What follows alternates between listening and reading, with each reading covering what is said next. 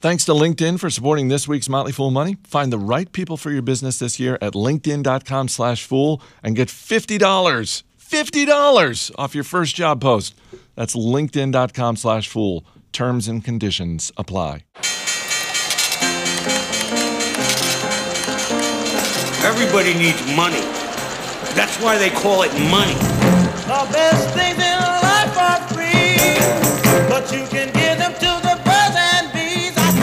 From Fool Global Headquarters, this is Motley Fool Money. It's the Motley Fool Money Radio Show. I'm Chris Hill, and joining me in studio this week, senior analysts Jason Moser, Andy Cross, and Ron Gross. Good to see you as always, gentlemen. Hey, Chris. Hey. We've got the latest headlines from Wall Street. We'll get a report from the auto show in Detroit. And as always, we'll give you an inside look at the stocks on our radar. Later in the show, we're going to reflect on the life and legacy of John Bogle, the founder of Vanguard, who passed away this week. But we will start with the business headlines, and first up is Tesla. Shares of Tesla falling around 10% on Friday after the company announced it is cutting its full-time workforce by 7%. CEO Elon Musk said the company needs to lower costs while also increasing production on the Model 3. Jason, 2019, not off to a great start for Tesla. No, and I mean, if you remember, SpaceX, too, is going to be cutting jobs as well. And I mean, it does stink for people losing their jobs. I mean, from a business perspective, this is a good thing, which is why I kind of thought the stock would be up on the news. I mean, it's always a coin flip, really. Right. But the market is selling the stock off on this news, which is a little interesting, I guess. But when it comes to Tesla, I mean, it is about figuring out ways to cut costs, ramp up production, and ultimately, this goes back to just coming up with cars that people not only want, but that people can afford. And it goes back to this debate I think we've been having probably the last 5 years around this, around these hallways, as to whether Tesla actually has pricing power or not. And it always struck me that they didn't. I mean, the cars were essentially built. They're very expensive. You have to offset some of that cost with tax credits and whatnot.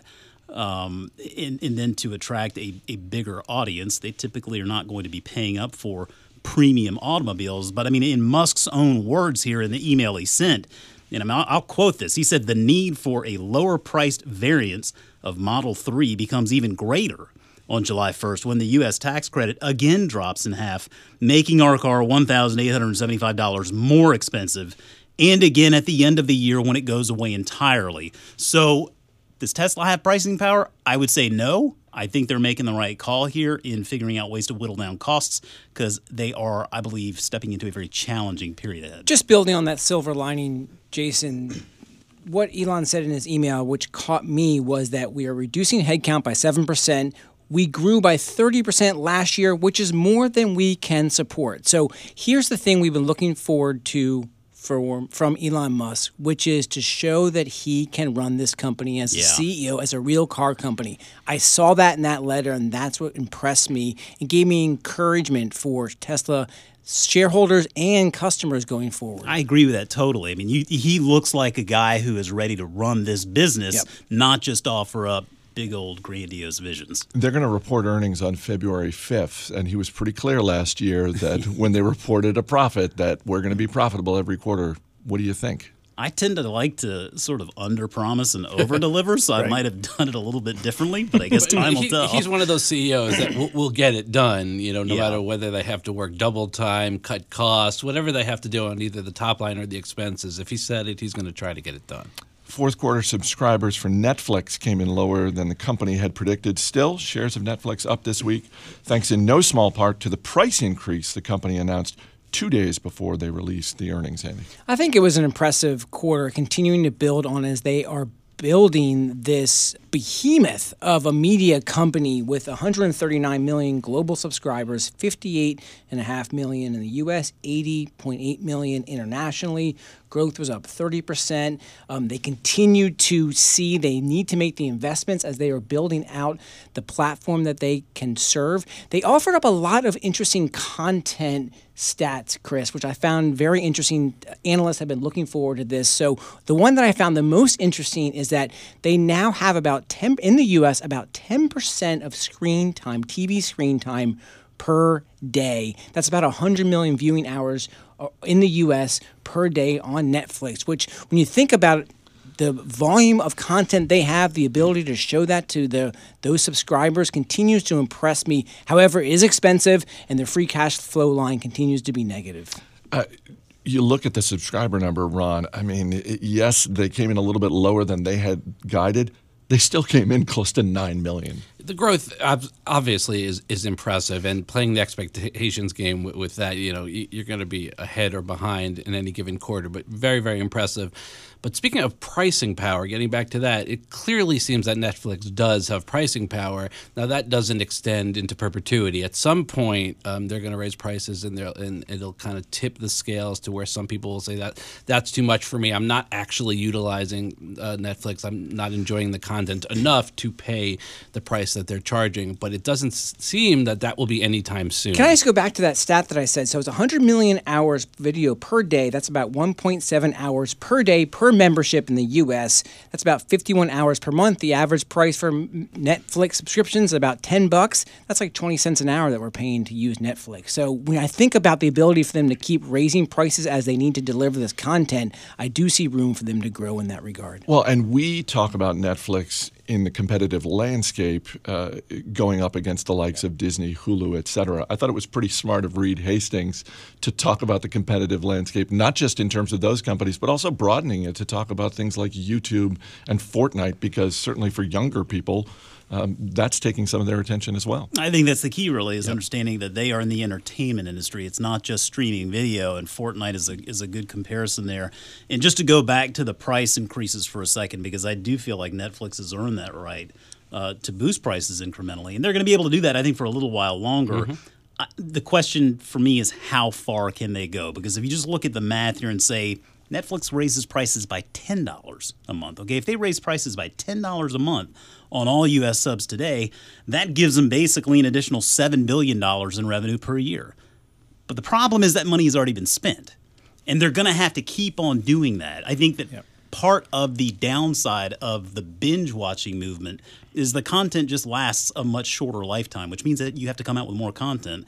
And their business model is in the line of producing a ton of it. So it's going to be expensive to do, but they've proven very worthy of maintaining that subscriber base. And you counter that with a company like Costco, which also appears to have some pricing power with their membership fee. But every time they raise that membership fee, it really accrues to the bottom line. It's incremental profit because they're so profitable in the first place, because the model just works. Yeah, the argument with Netflix is eventually those price increases will trickle down to the bottom line, but it's still in theory right now. We have to kind of wait and see. And they did raise $800 million in notes and $1.1 billion in euro notes during the quarter. So continuing to put debt on the balance sheet that they hope they can recover from down the road. Shares of Lululemon Athletica up 10% this week after the company raised guidance for the full fiscal year.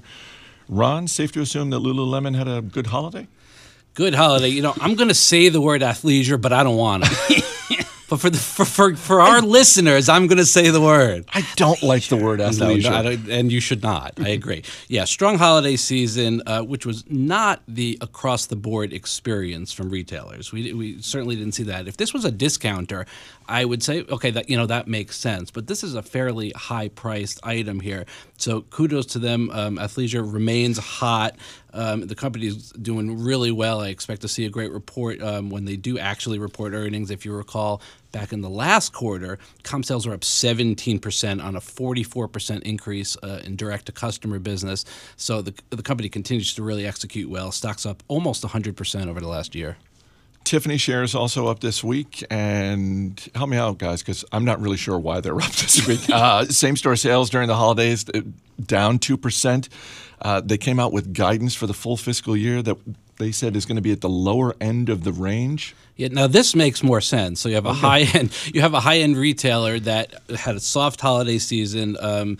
Chinese tourist spending globally less hurt them. Soft demand in the U.S. and Europe hurt them. Worldwide same-store sales were down 2%. So not surprising. I would have kind of expected to see a report like this. Why the stock is up, I can't really explain, because they cut profit guidance, which obviously usually means the stock is going to trade down. It's at 19 times earnings, so it's not real expensive. So if people are aren't, I guess, maybe selling it off on value, and maybe it just was stable enough. I think there's a consistency also with Tiffany. They've proven over long periods of time that they don't chase those dollars. They don't resort to those fire sales to move inventory. So you kind of know what you're getting with them from a retail perspective, which is pretty valuable if you're looking for one of those buy-to-hold style investments. Coming up, more earnings and a few stocks on our radar. Stay right here. You're listening to Motley Fool Money. Yo quiero dinero. Yo quiero dinero. As always, people on the program may have interest in the stocks they talk about, and the Motley Fool may have formal recommendations for or against, so don't buy or sell stocks based solely on what you hear. Welcome back to Motley Fool Money. Chris Hill here in studio with Jason Moser, Andy Cross, and Ron Gross. Shares of United Health Group up 7% this week after reporting strong profits in the fourth quarter. Jason, United Health is a $250 billion behemoth, and it's only getting behemouther. Yeah. I love the use of that word there. I'm going to take that one home this weekend. You keyed in really on my first observation is this company is just so impressive in its scale, and that scale is such a tremendous advantage in relation to their core business, which is essentially writing healthcare policies for the country and really a lot of markets around the world now. Full year revenue was up 12%, $226 billion they brought in on the top line. The medical care ratio for the year was 81.6%, down slightly, and that's a good thing. And they typically keep it in that 81 to 82% range. An interesting thing on the call I noted this quarter, you're hearing them talk more and more about using digital channels, which is just code for telemedicine these days. And that word this quarter was mentioned 7 times on the call. You go back 2 years, never even mentioned the word once on the call. So they're talking even more and more about that stuff. And you'll see some advertisements on TV as well. So I think there's a lot of buy-in to that market. And you may remember that United Health Group is a component of my healthcare and wealthcare basket of stocks. Closing in on 1 year. And, man, these guys have a performance Bill Belichick would be proud of because it just keeps on doing its job. It's up 17.6% for the year versus the market's 0.6%. Over 10 years, it's up 900% versus 250% for the market. That's just an impressive business. Nice. Atlassian is not a household name, but maybe it should be. Second quarter results for the software company were good enough to send shares of Atlassian to an all-time high on Friday. Andy. Yeah, Atlassian makes collaborative software for companies. We use them here. Their Trello solution, EPS of 25 cents versus 13 cents last year versus 21 cents for the estimate. Subscription revenue up 56%. Operating margin on an adjusted basis increased to 25% from 22%. So things continuing to do well for Atlassian as they are growing. They passed 65,000 customers for their Jira product, which is their real core solution. So lots of software innovation at Atlassian and delighting customers around the globe. American Express closed out its fiscal year by more than doubling its annual profit. Shares of Amex up this week. Ron, their expenses definitely going higher. Going higher, but they have to do that to compete because there's a lot of offerings out there when it comes to cards. So, for example, they revamped their Gold Card recently to include more travel and dining benefits, and there's expenses associated with that. But it was a strong report. It was actually a little light compared to expectations, but let's just not play that game just for this moment. It was a strong report with revenue up 8%, sixth consecutive quarter with revenue growth of at least 8%, which is pretty solid for them. As you mentioned, on an annual basis, profits more than doubled. So really good to see. Solid guidance. Stocks trading around 12 times, which is these stocks do trade typically lower than a market multiple, so it doesn't necessarily indicate a very cheap stock, but it's certainly not expensive. There was a point in our lifetimes where this was the card to have, and it really seems like whether it's through their own stumbles or just greatness on the part of companies like Visa and MasterCard that Amex really got lapped. I used to use it exclusively, and now I don't use it at all because I replaced it with something like a Southwest card or, people love hotel cards. Ron, I have an American Express that I used to use religiously Yep. and now only occasionally because most of my behavior has gone over to the Amazon Prime card, which is working out quite nicely. Let's get to the stocks on our radar this week, and our man behind the glass, Steve Broido, is going to hit you with a question. Ron Gross, you're up first. What are you looking at this week? I'm going to go back to Union Pacific, which operates one of the two largest railway networks in the U.S. They operate west of the Mississippi, connects about 2/3 of the country by rail. A unique competitive position as a result of their behemoth nature, for sure. They're constantly getting better, more efficient. They've got a rising dividend, aggressive share repurchase. They've paid dividends on the common stock for 119 consecutive years.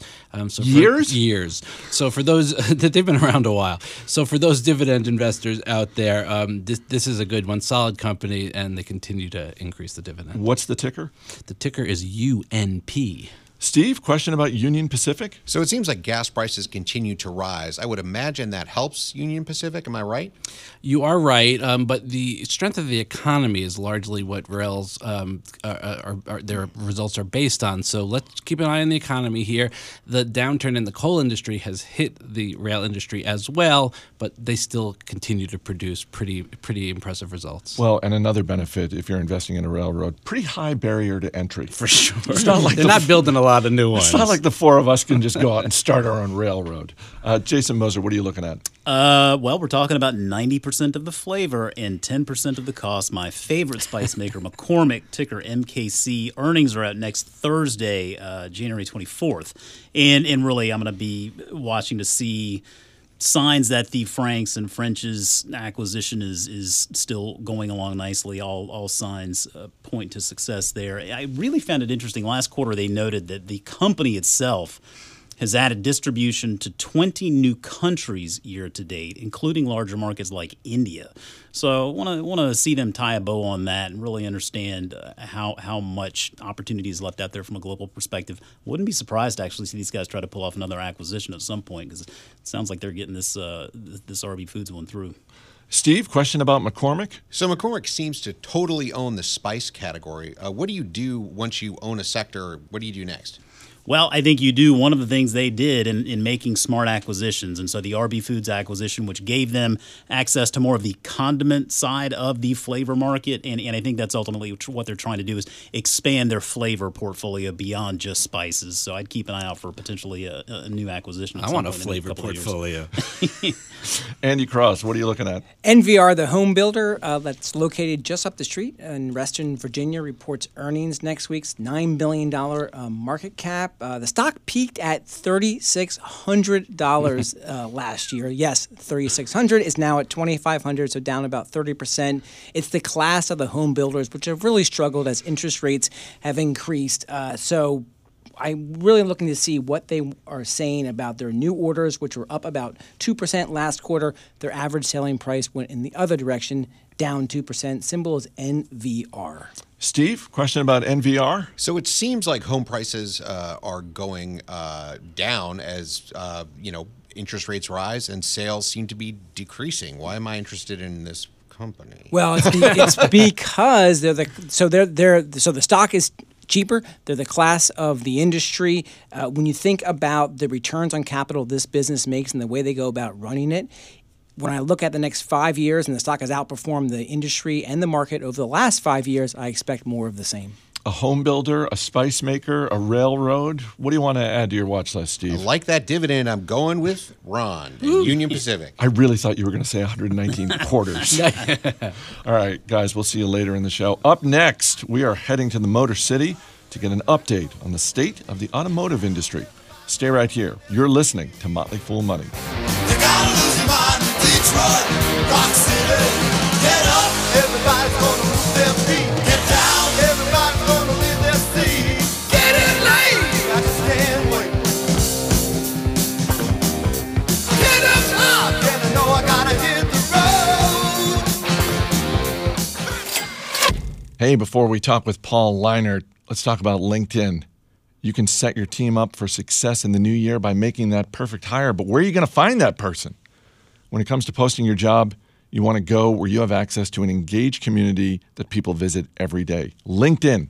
Most LinkedIn members are not checking job boards regularly, but 9 out of 10 LinkedIn members are open to and interested in new opportunities like yours. With most of the U.S. workforce on LinkedIn, posting on LinkedIn is the best way to get your job opportunity in front of more of the right people. It's no wonder that a new hire is made every 8 seconds using LinkedIn. So find the right people for your business this year at linkedin.com/fool and get $50 off your first job post. That's linkedin.com/fool. Terms and conditions apply. Welcome back to Motley Fool Money. I'm Chris Hill. This week, Detroit is home to both the Automotive News World Congress and the North American International Auto Show. Here to help us make sense of it all is veteran journalist Paul Leinert. He covers automotive tech, innovation, strategy, and finance for Reuters, and he joins me now from the Motor City. Paul, always good to talk to you. Same here, Chris. Thanks. What is your headline for the week? In a world of electric vehicles and automated vehicles, if you walk through the Detroit Auto Show, you're going to see a lot of big trucks and big-ass crossovers. So I was looking at your Twitter feed, and I did notice you talking about the pickup trucks, the SUVs.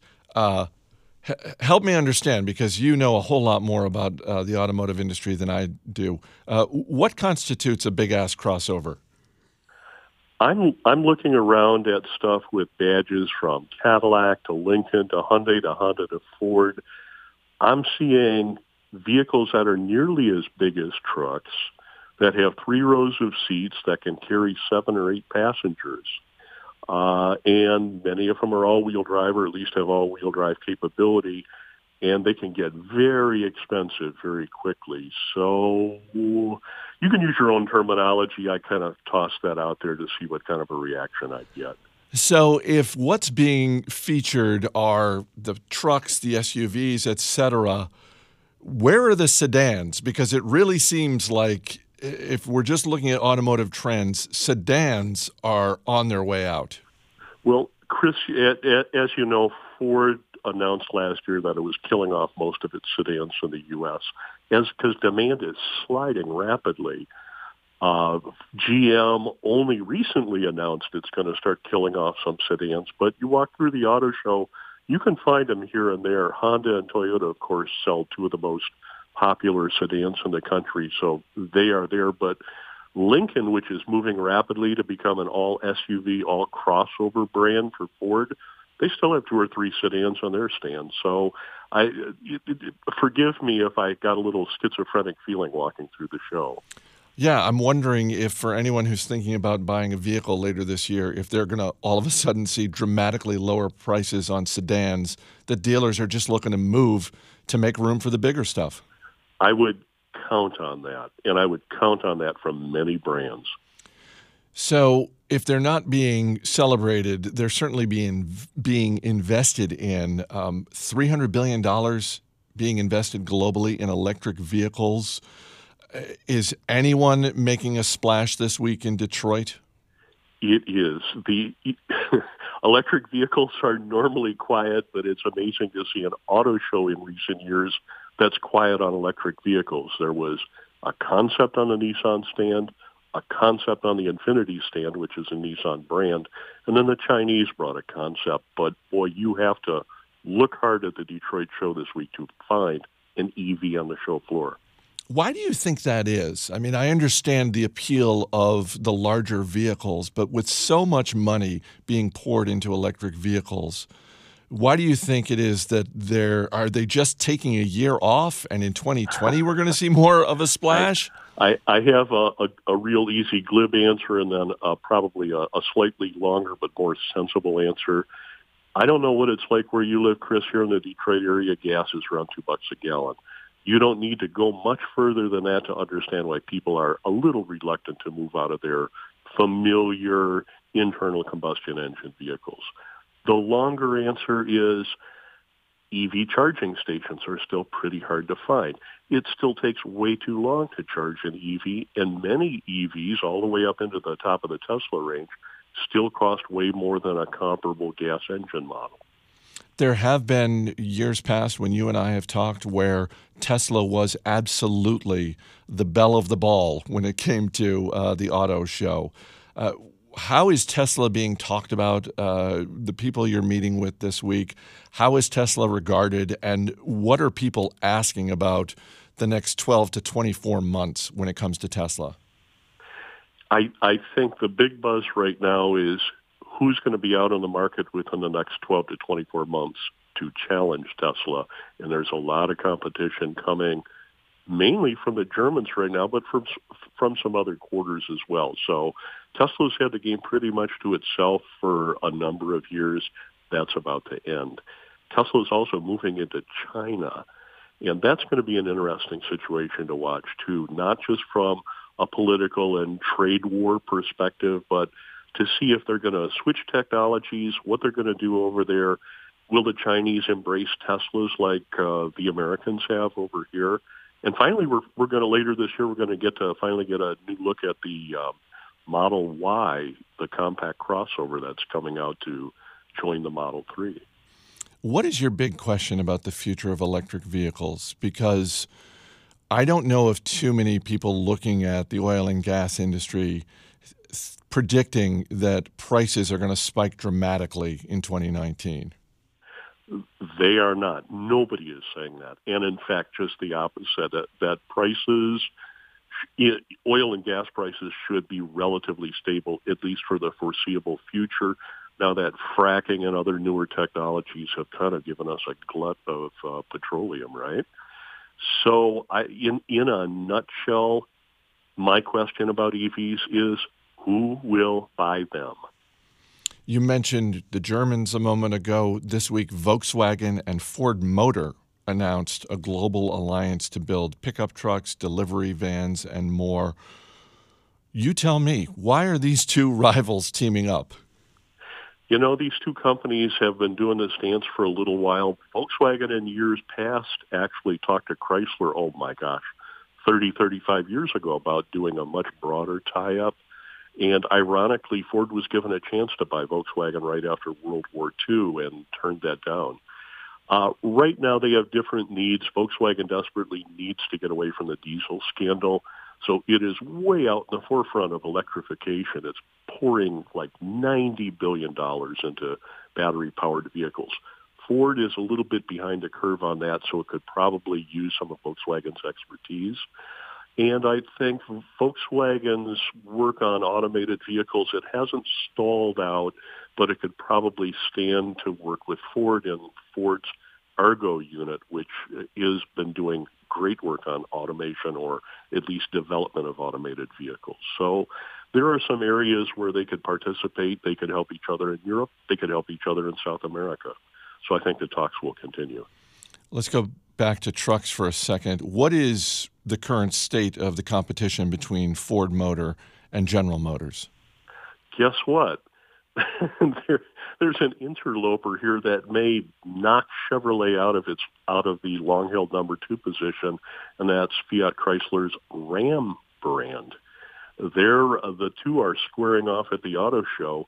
There's a new Ram heavy-duty pickup and a new Chevy Silverado heavy-duty pickup, and you can price those puppies all the way up close to $100,000, I think, if you load them up with all the goodies and gadgets they offer.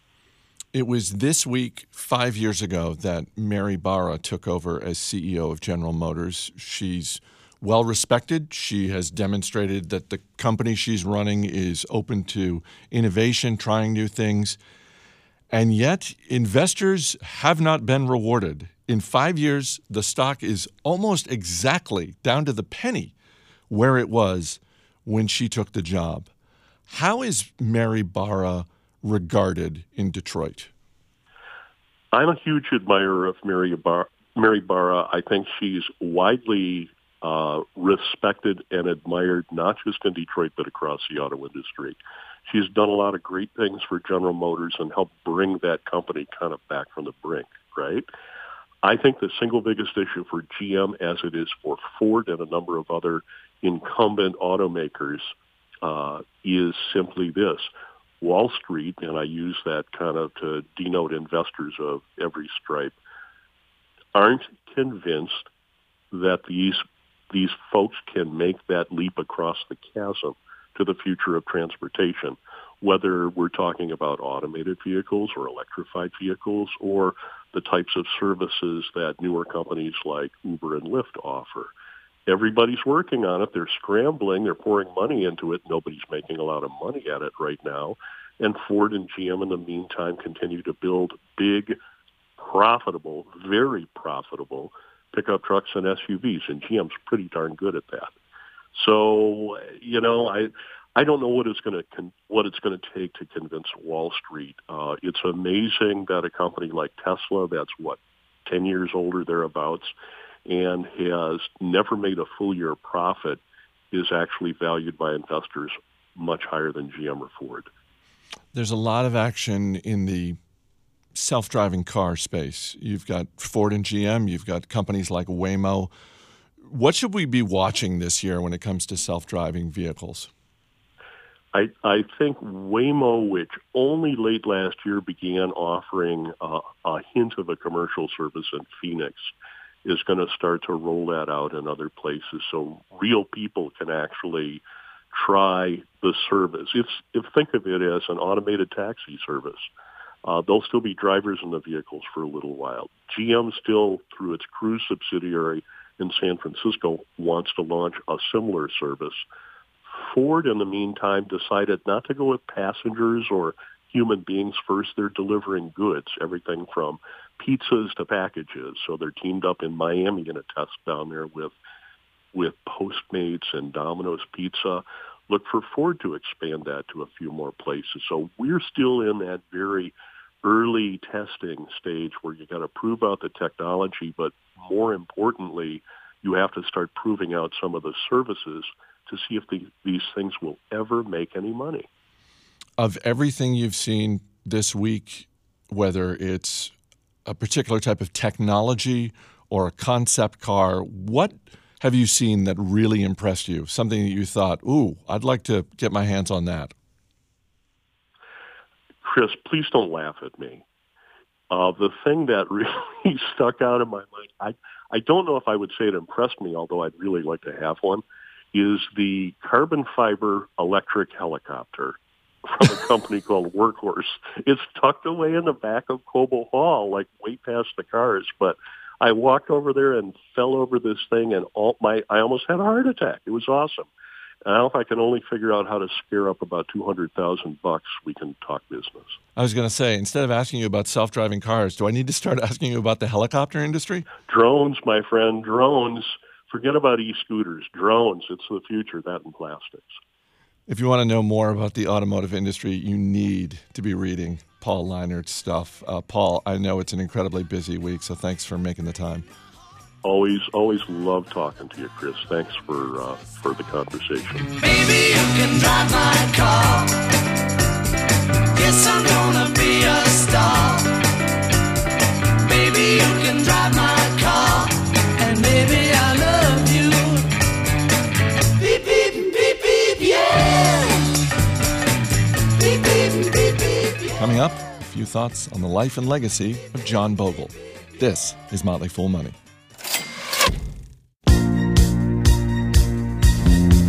Welcome back to Motley Fool Money. Chris Hill here in studio once again with Jason Moser, Andy Cross, and Ron Gross. This week, the investing world lost a true giant. John Bogle died at the age of 89. In 1976, he founded Vanguard Group, created the first index mutual fund, and started a revolution in low-cost investing.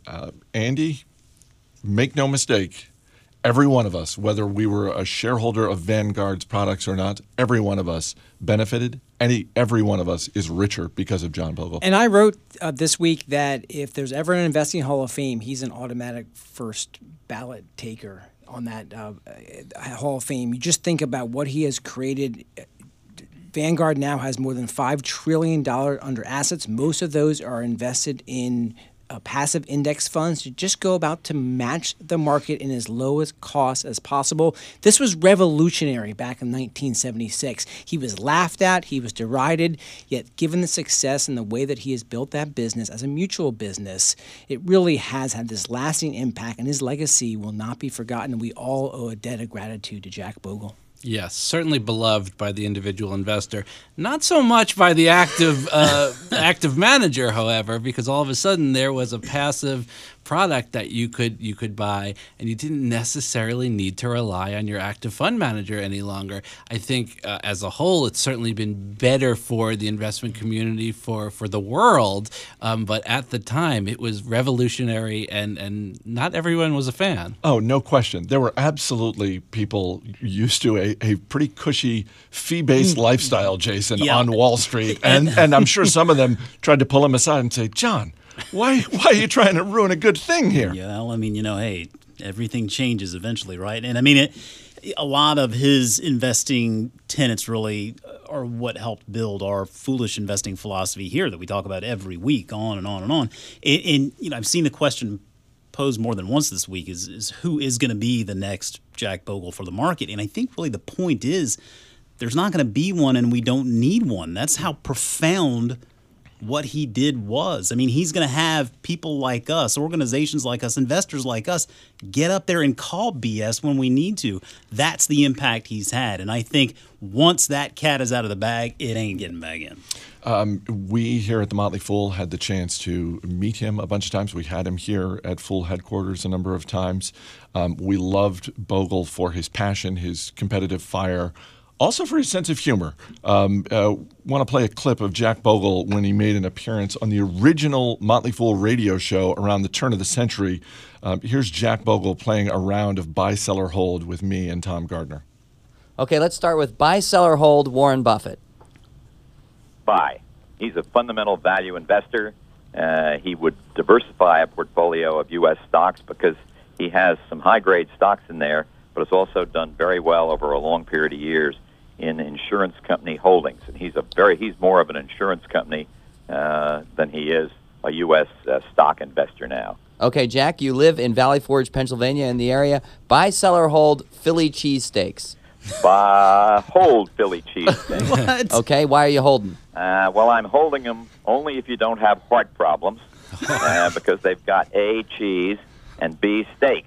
And I would say the cholesterol lovers, those that can handle it anyway, should be entitled to a good, they're delicious, but should be entitled to a good Philly cheesesteak, but I'm not putting it on buy because you might do it more than, say, once a month. Okay, John, our final one, buy, sell, or hold teen pop sensation Britney Spears. Well, I would sell Britney Spears. Okay, let's hear why. Well, she's a little sultry for an older fellow like me, a little goo-goo-eyed. And, I don't know. She's displaying a certain amount of virtue that we didn't used to see on the stage. Love that clip. Love that. clip. And also, as he indicated when he was talking about cheesesteaks, I mean, pretty remarkable that Bogle had a heart transplant when he was in his mid-60s, made it another 23 years. I mean, I think we all had the chance to meet him. So much energy and an absolute iron grip of a handshake. Well, and he was also the story of when he founded Vanguard being forced out of Wellington. I mean, it's a really great boardroom struggle that he went off and kind of backdoored his way back into creating the index fund and creating Vanguard and turning it into this amazing business. And he was a convert. He was not always a fan of passive investing. In fact, he railed against it. But kudos to him for realizing in the end that this was the way to go and it would be a great thing for individual investors. Although his senior thesis at Princeton was about index investing. Yeah. I don't know about your senior thesis. Yeah, not Mine, that. Definitely not. All right, Ron Gross, Jason Moser, Andy Cross. Guys, thanks for being here. Thanks, Chris. On behalf of producer Matt Greer and our engineer Steve Broido, we're going to hand the final minute of the show over to Jack Bogle. This is from a visit he made to Fool headquarters a decade ago when he shared how he came up with the title for his book, Enough, True Measure of Money, Business, and Life. Kurt Vonnegut and Joe Heller, the author of Catch-22, of course, are going to a party in Shelter Island, that lifestyles of the rich and famous and socially prominent place off Long Island in New York, to a party given by a billionaire hedge fund manager. And they get into the party, and Kurt says, Joe, see that guy over there? He's a hedge fund manager, he's a billionaire, and he made more money today, this one day, than you have made on every copy of Catch-22, probably the biggest book of the post-war generation, post-World War II generation, ever sold. He said he's made more money than you on every book every copy of Catch-22 that's ever been sold. And Joe Heller looked at Kurt Vonnegut and said, "That's okay, because I have something he will never have. Enough. Enough." And that's where the story comes from.